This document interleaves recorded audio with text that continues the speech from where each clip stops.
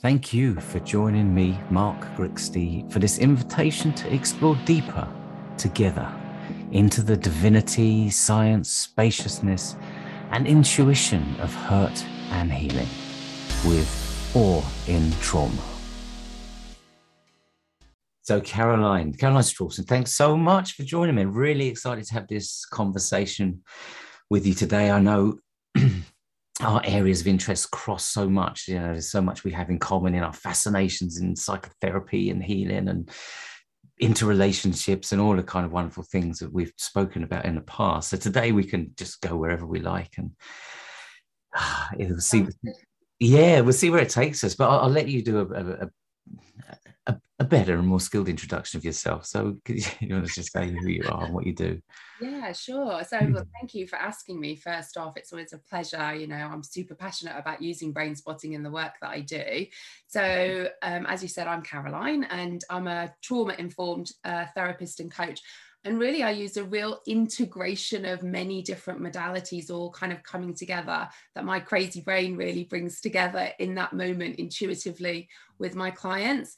I actually started out as a podiatrist, would you believe? So it was as a foot doctor initially. I've always been really interested in the body. And I suppose then it's transcended from the feet upwards as time has gone on as well. So yeah, trained in lots of different methods, modalities, and really try and bring an element of therapy and coaching actually into what I do, and a lot of positive psychology. So, one of the things that I'm really passionate about in the work that I do is a term we use in positive psychology called post-traumatic growth, actually finding strength in your struggle.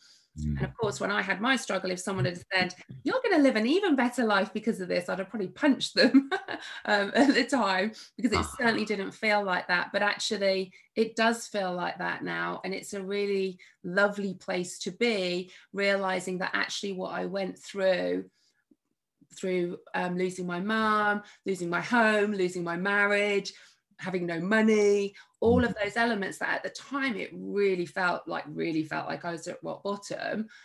Actually, now when I look back, that was actually the opportunity for me to really recognize what was important in my life and what needed to be healed. And that set me off on my own self-healing journey, and then doing the work that I now do as well, which I'm really passionate about. Thanks for that, and for bringing yourself into that description of what you do, rather than it be something that's kind of separated and divided off from you. It comes from you and through you, and use that lovely word there, transcended. That things have transcended up and through you. And I also hear in there something about some of these messages said to certain people at the wrong time could feel like it's really invalidating. Like, oh, don't worry, all this trauma is going to become your strength. But this is something that's been part of your narrative. You've really... It is. I think, when we're in the midst of all of that, it does feel like you're in this really long, dark tunnel. And, when I work with clients, I don't even say that in the first sessions. It's not a conversation to have about, what, we're going to get to the stage where you're going to be grateful for all of this. It's absolutely not a conversation at that time to have, because of course, nobody feels like that when you're in it. And actually saying that to somebody when they're in it and they're staying in it, they would feel a lot of shame because of that then, because they think, I'm weak, I can't do this, you're better than I am, that means I'm not good enough. So I think when you work with people, it really is thinking about the language that you're using appropriately, so that it's really important for them to know that the power to heal is within them. That's something I feel strongly about, particularly in the work I do around narcissistic abuse, that we really look externally all of the time to get people to change, to kind of get people to understand. Whilst that can be incredibly validating when that happens, it doesn't actually get to the root cause. And I think, one of the things that I like to focus on with people is that root cause resolution, not just symptom management, which is important, absolutely, because we're living a life. And if we're activated, we do need to manage that. But it's about what's the root cause of why you feel like that. And it's just getting curious about that and just, going at that person's nervous system pace to really get and find out what the root cause is. Well, yeah, there sounds like really a lot of levels to your work, being able to both affirm, acknowledge, and validate where somebody is, to be able to give a sense of insight and education and knowledge around how that might manifest, but also then there's the deeper emotional, developmental, and attachment based work around where it comes from, what it means, and the patterns that we kind of find ourselves often within and reenacting.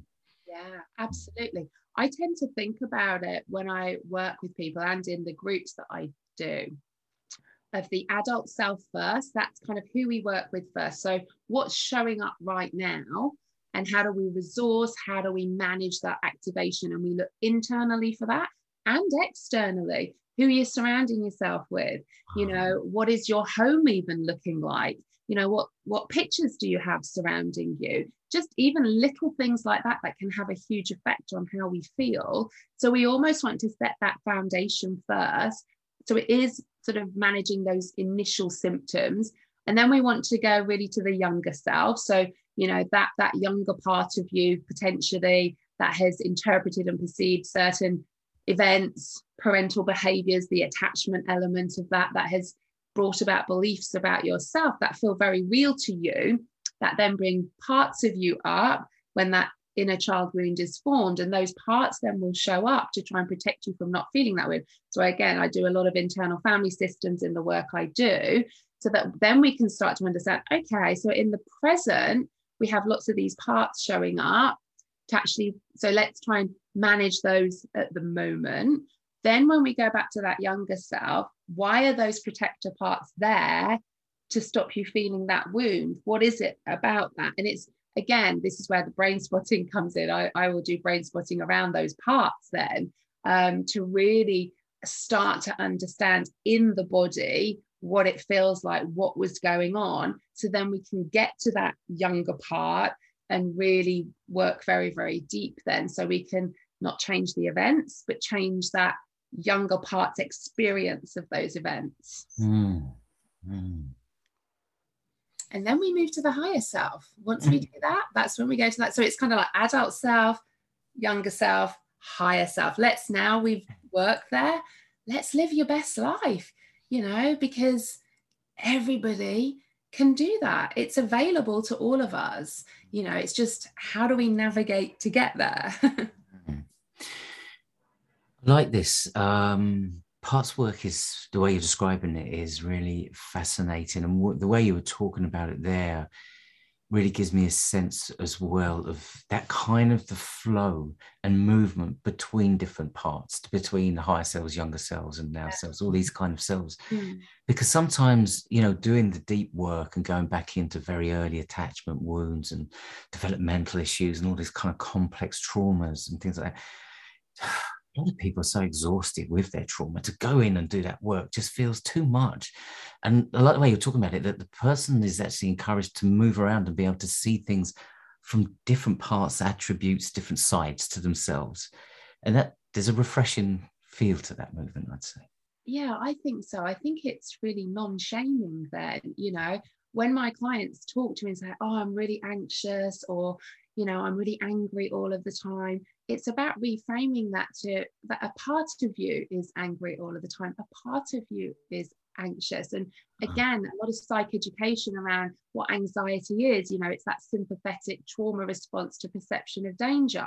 Well, what's that perception of danger? If we know there's no danger, actually, why does your body, and then that part, we work on it as a part, why does that part then come up to try and protect you from something? What is it trying to protect you from? You know, we talk to the parts, we separate yourself from the part. So, you know, you're not a anxious, angry person, dissociative person, an addict even. A part of you is. And why is that? What does that part think would happen if it wasn't there? And starting to have that separated dialogue. So we're not shaming the person into thinking that's who they are, understanding that there's a part of them showing up to protect them from feeling something that their system thinks would be even more painful to feel. So, you know, I always see people as parts. So if I know somebody is showing up with me where they're you know, angry or hurt, or even, you know, online space, you see it a lot. And, you know, certainly I see it a lot when my kids come home and tell me stories from their school.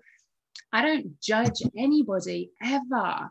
I just understand, that's a part of them. So it's not, and there's a great book by Bruce Perry and Oprah Winfrey about this, you know, it's not a case of what's wrong with you. It's for what's happened to you, for you to present with those behaviors, those parts that are showing up for you in that moment. And I think that's, and that for me is just so powerful, for us, and particularly for children, to realize you aren't like that. A part of you is like that. And for me, that is, even for me, when I have my protector parts come up, I'm very aware that that's not me. That's some work I need to go and do, because I've clearly got some inner child wounds that is hurting in that moment. And my parts are trying to distract and soothe me away from feeling that. Yeah, just you saying that, I'm just noticing all my parts that are around me now, almost like this room that I'm sitting in is getting quite full up right now. I have to show you on that. Now, I know we're on a podcast, so cool. People can't see this, but I'm going to show you this. This is what represents my anger part. It's a Wonder Woman doll. Oh, and it's very cool. So she's looking wonderful in a blue long robe. She's in this blue dress. I love Wonder Woman. I mean, I'm old enough to remember the first Wonder Woman, and I absolutely, you know, she was like an idol for me as a kid. So I love all of this. One of the things for me when I was healing from my own traumas was I had an incredibly strong anger part, and I felt really ashamed of feeling angry so much of the time. I'd kind of moved from that dissociative state. I didn't realize actually then going into anger was a sign of my healing. As I was moving through my nervous system, I felt more shame being angry than actually being dissociated all of the time. Because again, from an external perspective, it's more of a mobilized energy that people see.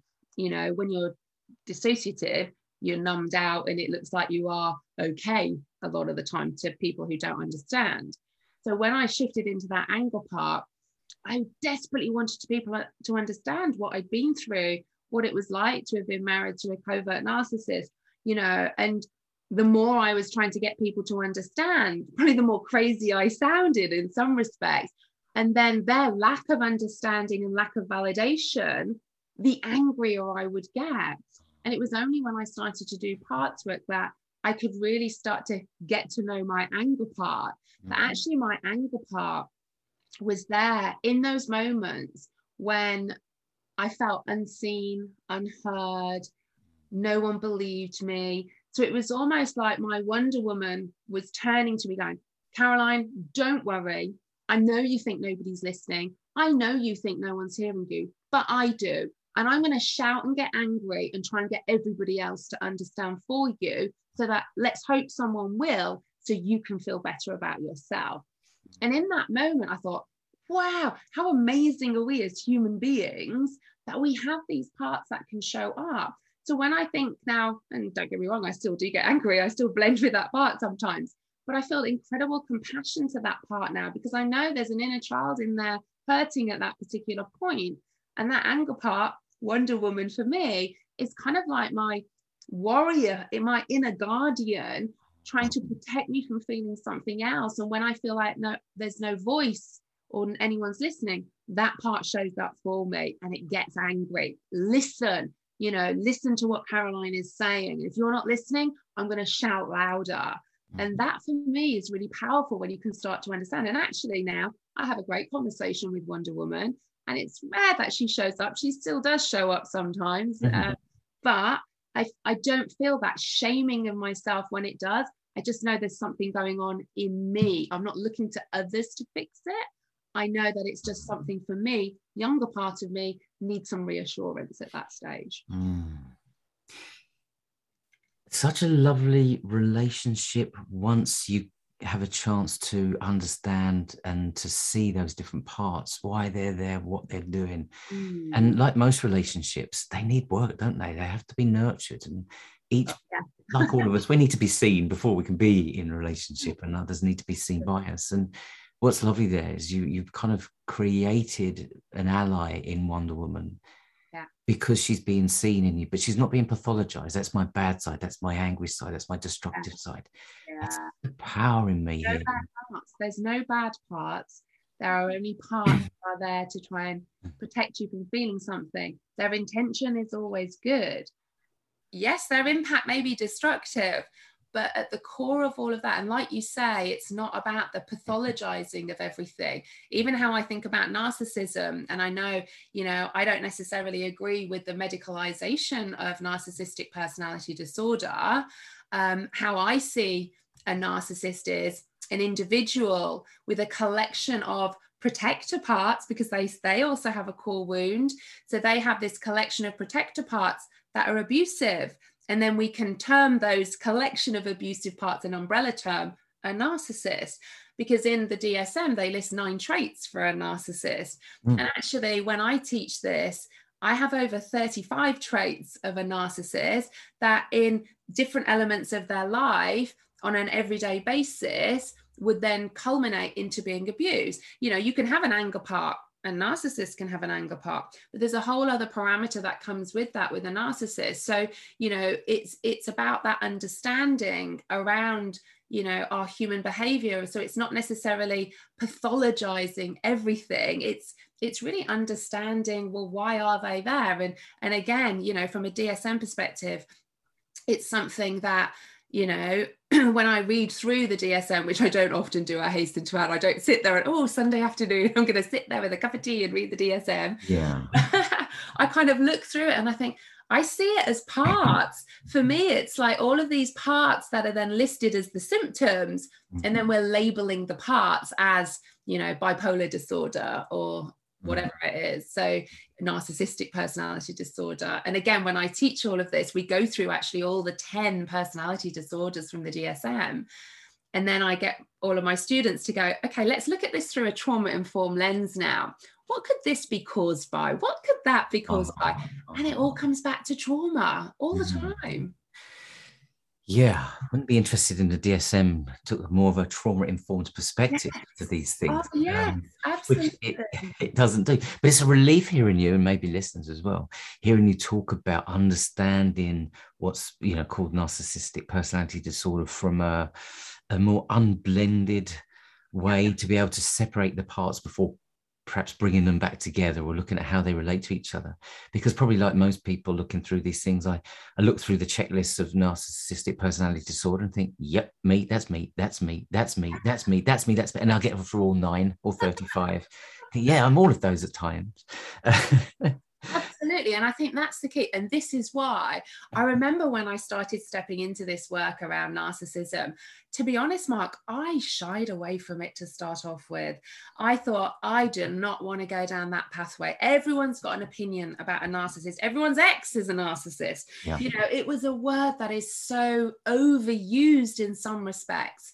And I thought, I don't want to go down that route. Thank you very much. Yeah. But the more clients I was getting and the more people that were coming to me, because I was sharing my story of my experiences, I kind of thought, I can either sit here and not go down that route, even though I could see a lot of issues around it, or I could try and be part of the change of all of that. Maybe start to try and educate others in a compassionate way without excusing behavior, and just get that element of education and understanding, and then power in healing, and it's kind of like a pathway that I certainly know I went on. I wanted to really understand what a narcissist was.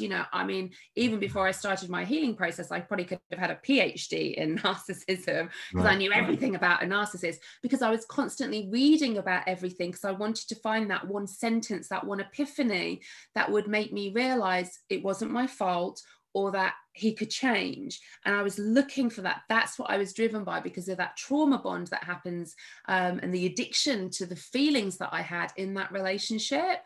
And when you look then at those 9 traits in the DSM, we can all relate. We all have narcissistic traits as well. And this is why when I look at this from a parts perspective, it's about looking at all the different parts then, not just the 9 that are listed in the DSM, and not just looking at it. It's like a snapshot, it's about the whole life, and it's about how somebody feels. And ultimately, when we talk about those who are victimized by a narcissist, notice I say victimized, not a victim.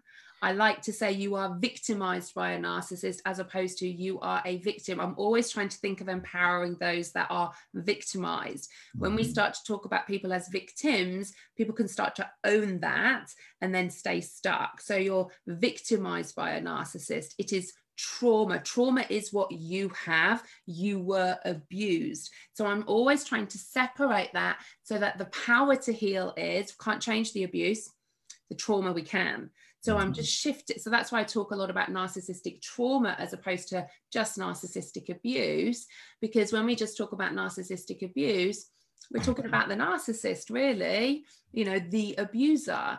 Whereas if we talk about trauma, that's where the power comes from the person to heal, because ultimately narcissists won't change. And again, I know there'll be many people going, yes, they can do that. I'd still like to see the proper clinical research on all of that. I know medication can help, but from a relationship perspective, all the research I've certainly seen, there's never been anything around curing or anything that. Yes, you can manage certain behaviors, but not where they can then go on and have a healthy relationship, so to speak.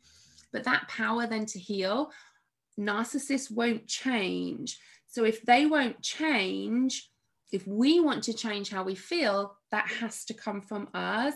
Now, I know my ex-husband has never changed. He's still exactly the same as he was then, as he is now. My reaction to him is completely different now.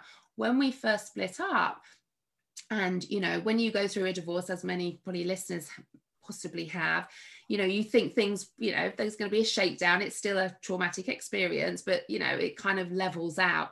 It doesn't with a narcissist. It can actually get far, far worse, especially when you have children as well. And for me, however he was behaving, because I'd got this trauma bond, so this literally chemical addiction to the feelings of being in that abusive relationship, I was addicted to feeling like that, even though I knew I should not, you know, message and that. I couldn't help myself. My body was going, no, I need to feel like this. And it was like this addiction. So everything then that he would say to me, Mark, I would interpret that as, I'm not good enough, I'm worthless. That would cause an immense activation in my body, a trigger. But that didn't come from just my ex-husband. It came from old childhood wounds as well. You know, my ex-husband was just really shining a great big spotlight on my wounds that were already there. So now, knowing that my ex hasn't changed, my reaction to my husband now, ex-husband, is not one of, oh, I'm not good enough. And then that sets me in that spiral of activation and my parts coming up then to try and protect me. I see with compassion exactly why he is who he is. That absolutely does not excuse his behavior and how he was with me, but I can now see it through a very clear trauma-informed lens that his behavior was not because of me. It was not as a reflection of me. It just was to me. And that power then to not just know it cognitively, because as I started to heal, I did know that, but feel it somatically in the body, so I don't now react. You know, my nervous system is still very calm. It's in ventral vagal all of the time. I'm not reacting to perception of danger that he's making me feel a certain way. And that's in a lot of work I do. We find out, what is your perception of danger when you're around a narcissist? Because actually, if it's just words, what are those words triggering in you? What is your perception of that? And that often then goes back again to those attachment, those childhood wounds that we are holding. Thank you for sharing that, and, you know, your own experience within that and the way within which you kind of got out of his spotlight, or sometimes, you know, the projections of some of his own complexity and trauma onto you, which also then danced with your own developmental trauma, if you like, and the two between them then can become a trauma bond, a codependency, a kind of have an addictive quality about it, which can be so powerful and seductive and beautiful, like most addictions, despite having a very, you know, harmful consequences. And I was interested in, you know, this idea, because it's, you know, anything diagnostic suddenly becomes a little bit left brain, doesn't it? And we can get into a sense of trying to categorize something that's far too pluralistic and rich and varied to be able to do that. But the way you're putting it there, perhaps within the description, what you were doing there of your journey in relation to your ex-husbands, is that you got to a point where you were looking at things like somatic markers, experiences in your body, feelings, and authenticity in who and how you are, to be able to meet those parts and then to be able to do the work that you've done that's been so transformative and beautiful. But what I'm hearing and picking up is that the narcissist is somebody who's got this level of complexity and all this perhaps trauma within their childhood, might not get to the point where they've developed some kind of trust to take that insight, to be able to look at their own failings, vulnerability, pain, somatic kind of presentations, these parts.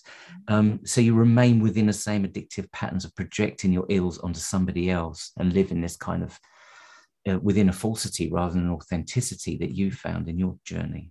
Absolutely. And I think that's if you think about that codependency narcissist magnet, so to speak, again, codependency for me is a collection of parts that show up for an individual that we can classify then as a codependent. Things like, certainly for me growing up, it was people pleasing, perfectionism, high achieving. These were all very much codependent traits that I had, but they were protector parts of that, again, that we can umbrella term then codependency. I think how I see a narcissist is they are deeply wounded. Again, we know from a research perspective at the moment that there isn't a narcissist gene, so to speak. Again, it's perception of parental behavior when they are a child. And again, we don't actually, again, from a clinical research perspective, know why does actually someone then become a narcissist? Because in theory, you can have two parents, two children, one could become a narcissist, one could become a codependent. We don't actually know fully why that happens. We just know it does at this point. And from a narcissist perspective, and this is how I see it, that those deep wounds that a narcissist will have, because they have interpreted, again, just like I did as a codependent, parental behavior, events in their childhood, which has then gone on to produce their protector parts.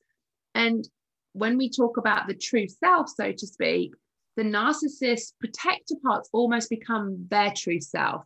You can never get beyond their protector parts to get to work on that inner child wound.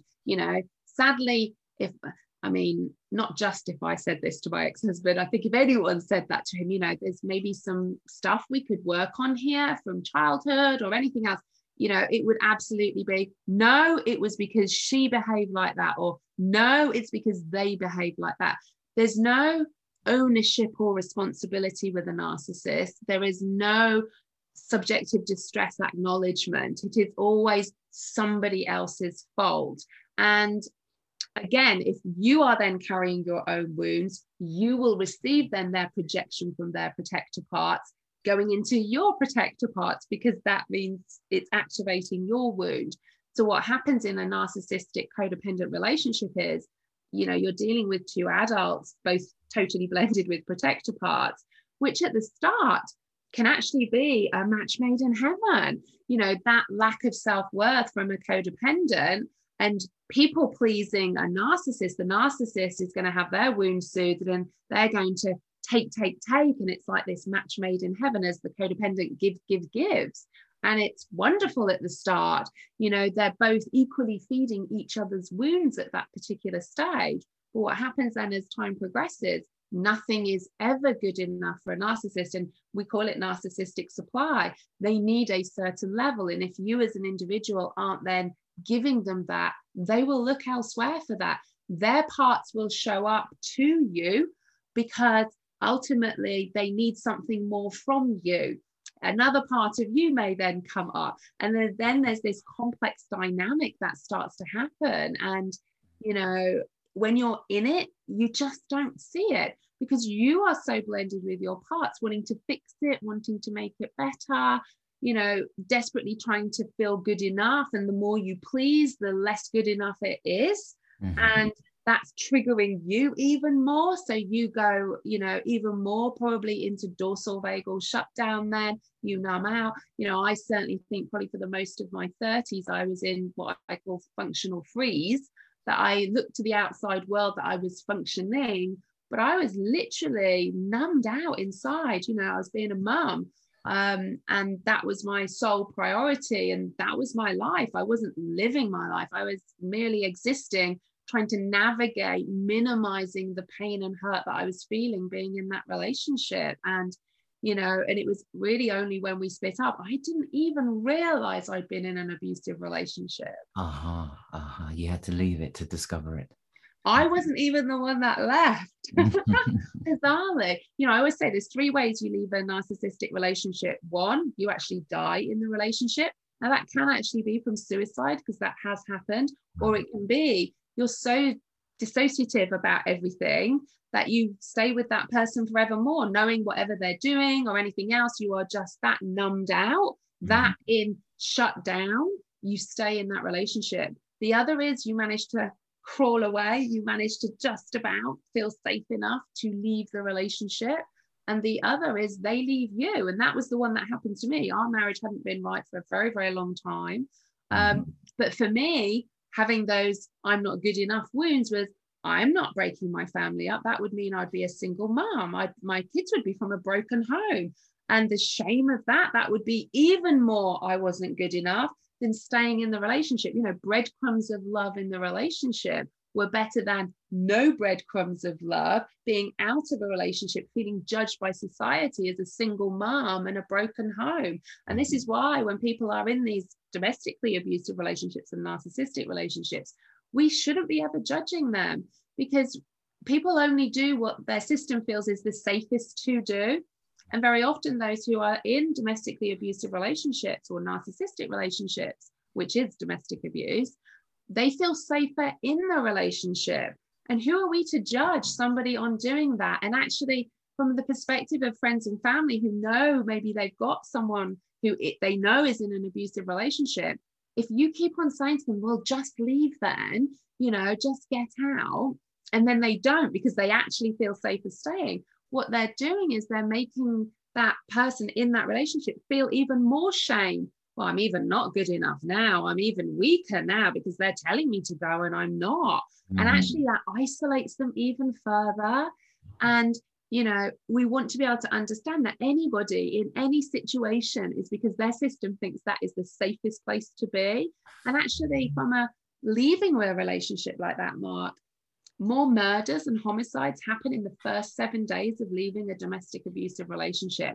So safety to leave has to be a priority, and that can't be rushed, and there's many complexities to that.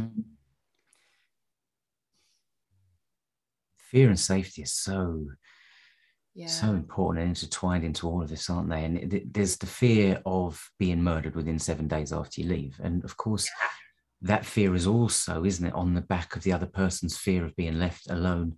Yes. Of being abandoned, of and the greatest fear we have, even though we may not be consciously aware of it, even from the moment of birth, is that we need to be loved and looked after to survive.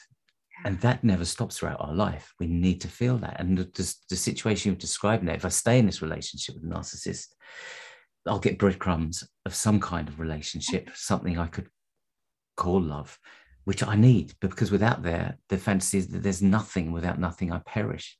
Right. Yeah, I'm also losing the love of my loved ones that can see from outside that this isn't a loving relationship. So you kind of get caught between this horrible, fearful place of abandonment and aloneness, which is our greatest heartfelt fear, isn't it? And I think of that in terms of the narcissist as well, as I know you're very mindful of and very aware of their parts, rather than that they've come to this earth to be monsters and to terrorize people. I know you don't ever subscribe to that at all, but there's this kind of, just as get that relationship between attachment and authenticity. And if I can be in attachment, I can survive.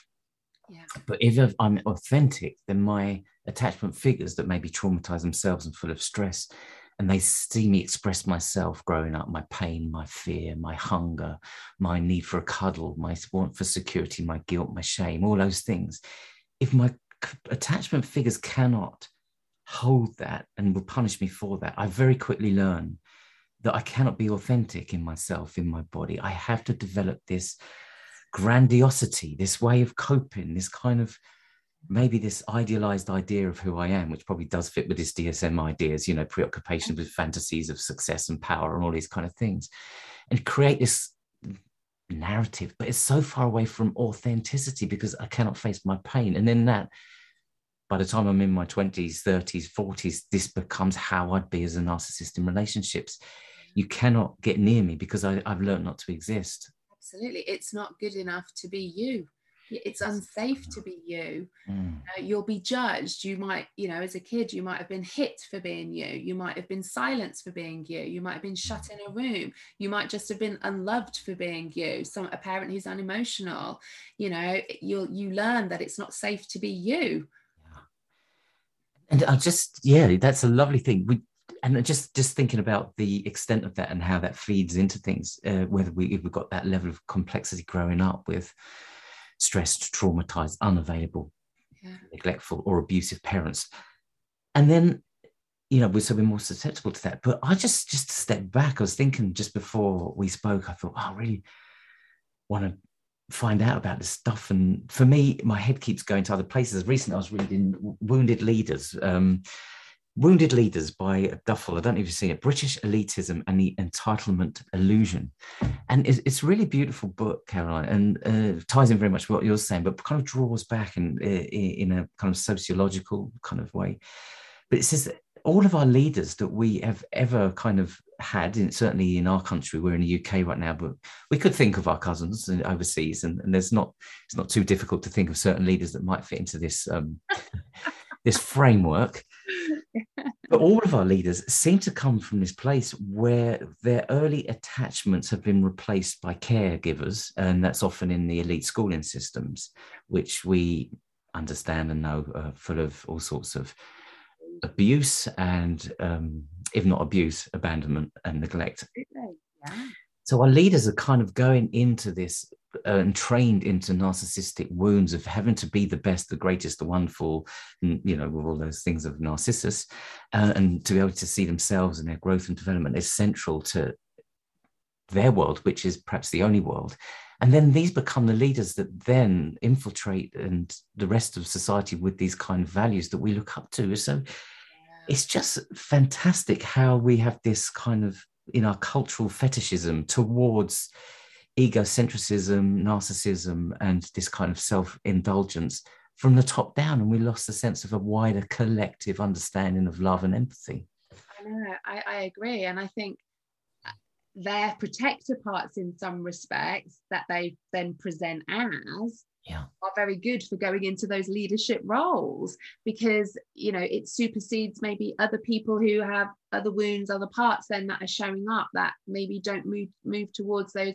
I put a post actually on Facebook the other day, how many leaders do you think are narcissists? And it was just really interesting reading the responses from all of them to some of them to, it was just really interesting seeing all of that, because, you know, to have that sense of drive to really get to some of these highest levels, you're going to be dealing with a lot of other people who have a lot of wounds as well. And really, you have to be a certain way to navigate your way through all of that. And, you know, narcissists can be very, very good at navigating their way through all of that because they are so driven. And almost the more they get activated, the more they step into that role of grandiosity and entitlement and leadership in some respects like that, which then other people see as this strong leader, so to speak. And it's only sometimes, again, where you can take a step back that you can see all of these different complexities and dynamics of an individual who's in that role, that they are driven by their own need not to feel something else. And that then can become a leader, you know, in the world as such as well. And I think they're the types of narcissists that most people think are narcissists, those ones that are driven. I always think the most dangerous types of narcissists are what we call covert narcissists, you know, the ones who act like a victim in all of that to get a need met, so to speak. So, you know, they're almost the ones that are harder to spot. You know, a community narcissist who is covert as well, you know, who is maybe in religious sectors, who maybe is that person who's, you know, in the charity sector, and that, you know, they're doing it for their own gain and getting the adoration, but then behind closed doors in their relationships, they're very abusive. And I see a lot of this in my community, you know, positions of power, like, you know, the police, for instance. There's many in my group whose ex-partners are in the police, or who are pilots, or who are doctors, who are in these really high-powered positions of power as well. So, you know, they are constantly getting praise and, you know, told how good they are in the work that they do, which feeds their supply. And then they go home and then they're in these abusive relationships with the person that they're with. But then how does that person then go and say, my partner's a narcissist or my partner's abusive, when they're in the police, or they are a respected doctor or a respected, you know, in the community? And that can make it really, really difficult for people. Oh, this is fantastic and beautiful, isn't it? Because this brings another layer of inauthenticity. At least with Donald Trump, you can see what you're getting. Yeah. And there's a kind of an authenticity in that he's perhaps not sophisticated enough to play the game and just goes for it, but you can see through it. And whereas others seem to have this beautiful tapestry of disguise that is very difficult to read into. And I know is kind of gaslighting is a lovely term that's, I'm still unpacking that term. It means so many things, doesn't it? But gaslighting, you know, this kind of sense of confusion and discombobulation that when you're around a person like this.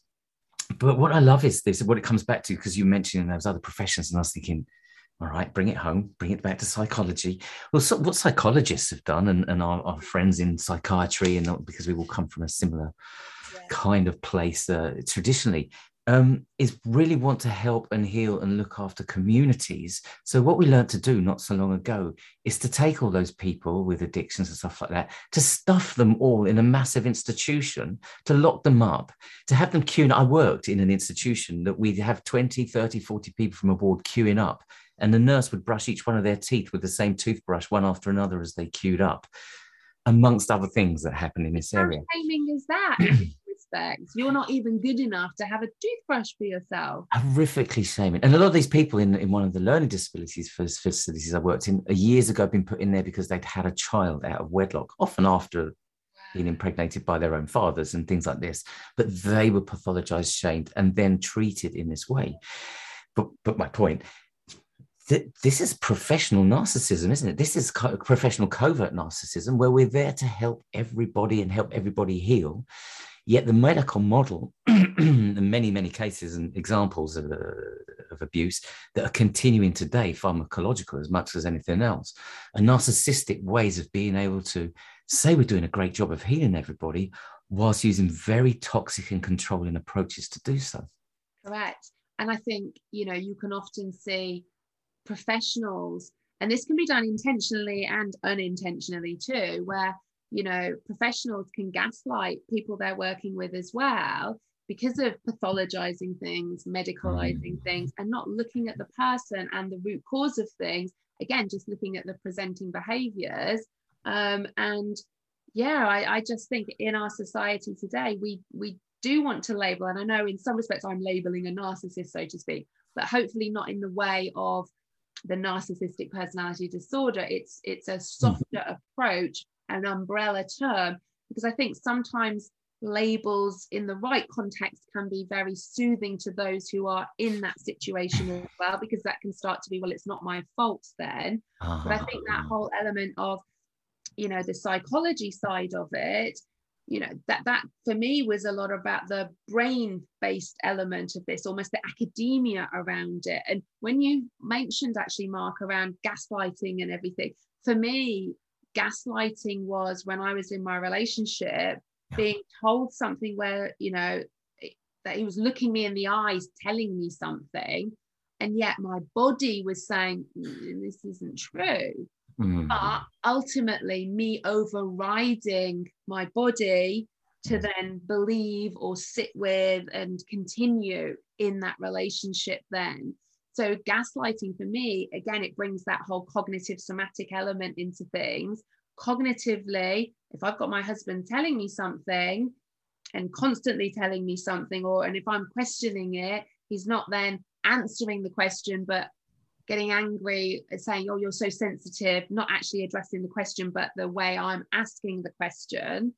And then in my body, it not feeling true, that trust element, you start to numb out. And that's when you really start to dissociate as well, because then you switch off your body. Literally, you don't feel in your body. So again, from the psychological perspective, and again, this is from a healing, when you work with people, many of them, once they're out of relationships, and this could be from their parents as well, narcissists can come in any format.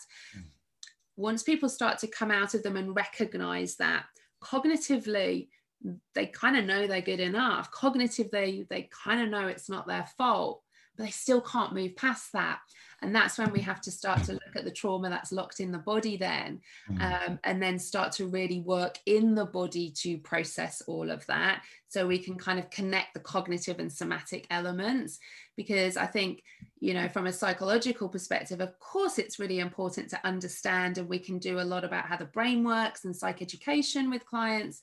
But for me to really heal what I had gone through, I needed to work in the body. I needed to process that. I kind of knew cognitively a lot of these elements in the end, but that kept me stuck. I couldn't get beyond then. If someone was going to make me feel not good enough, my body would react again, and I would go into those responses in my body. So for me, the deeper healing came from when I started to do that somatic work, like brain spotting, and really working in the body. That's lovely. And the way you describe it there, it also feels like a relief. Sometimes, cognitively we can do laps and circles and go round and round and round and think and know and think again and think another level. And it's eternal, isn't it? How we can continue to try and construct and formulate and get a grip of something. And we do that, don't we? We go around.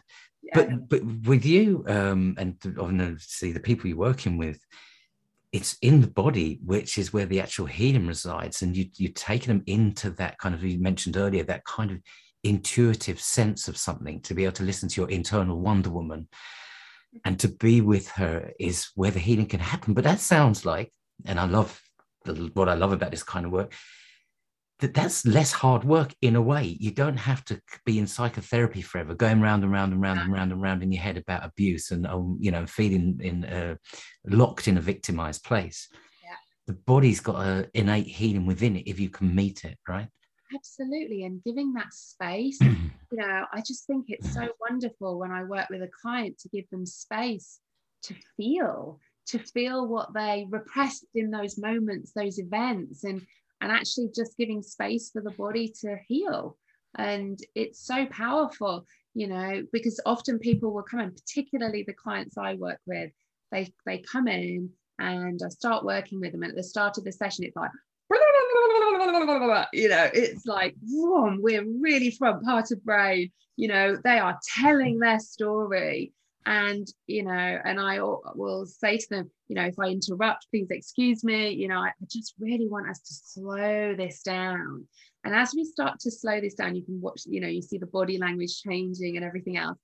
And I see it so many times. I'd say 99% of the people I work with around narcissism, normally within 30 minutes, they are crying, literally, because they're allowing that space then to actually feel in our safe space as the relationship with, client and therapist. And that can be so validating that it's okay to cry. It's okay to feel. This is, I'm not going to judge you for that. I'm here with compassion, and we're just going to work together with that, and allowing that space, because they may never have had that even, some may have had bits, but to have that and to see them then go from blah, blah, blah, blah, talk to just kind of in their body, which, can be activating for them as well. But to hold that and just trust that and to go with that, it's just so beautiful to see. Well, you're doing beautiful work, Caroline, really beautiful work. And I think, you know, for me, in my experience, not I haven't got the experience you have in working with narcissism, but in the experience I have working with other issues and trauma, it's that you bring, that love, that not just acceptance, because it's not even like you're having to have the power to give permission, but this the vulnerability that comes forward, and the way you can hold that lovingly and carefully and beautifully is where the healing lies. And often our vulnerability is our portal, isn't it, to the higher spiritual self and our higher healing. And I just loving everything you said today. You know, I know we're coming towards the end, but loving everything you said. And you bring yourself, you turn up, you know, I can see that. You turn up for your people, and you turn up in your body, and you're not turning up off a protocol or off a map of something. You turn up in a relationship, which is something we're all so fearful of losing. And I just love you, and I love your beautiful work you're doing, and all the people you're touching along the way, the professionals and the people that are also doing the work. And we're often the same thing. I say professionals and clients, we're the same thing, aren't we? But and the way you've explained it today has just really been rich for me. I'm going to be thinking about this a lot. We may have to do a follow-up on this at some point, if you're up for that, Caroline. Absolutely, yeah. No, yeah, it's you know, we could sit here all day and talk about it, couldn't we? We will. And your beautiful podcast and your book as well. I'll put links below as well, so people can get to that. But you remind me the title of your book, because it's something I'm going to read for sure. Divorce Became My Superpower. Right. Fantastic. Yeah, because I genuinely think it did. It was a catalyst for me to go in and really work on my own inner wounds, you know. So yeah, I feel it was part of my journey. And whilst at the time, obviously, it felt very traumatic, but actually it allowed me to stop. It allowed me to go within, and it allowed me to really look at myself, which was very painful, I have to say, but so rich and worth it in the long run.